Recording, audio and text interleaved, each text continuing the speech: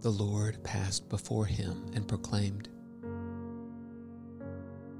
the Lord, a God merciful and gracious, slow to anger and abounding in steadfast love and faithfulness,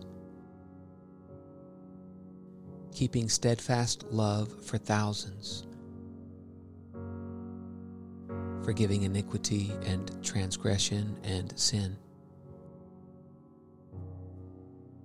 but who will by no means clear the guilty, visiting the iniquity of the fathers on the children and the children's children to the third and fourth generation.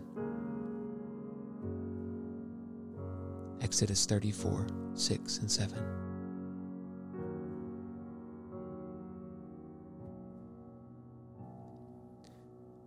Blessed is the one whose transgression is forgiven, whose sin is covered.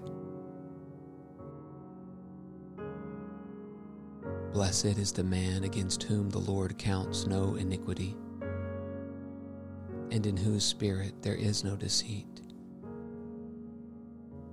Psalm 32, 1 and 2.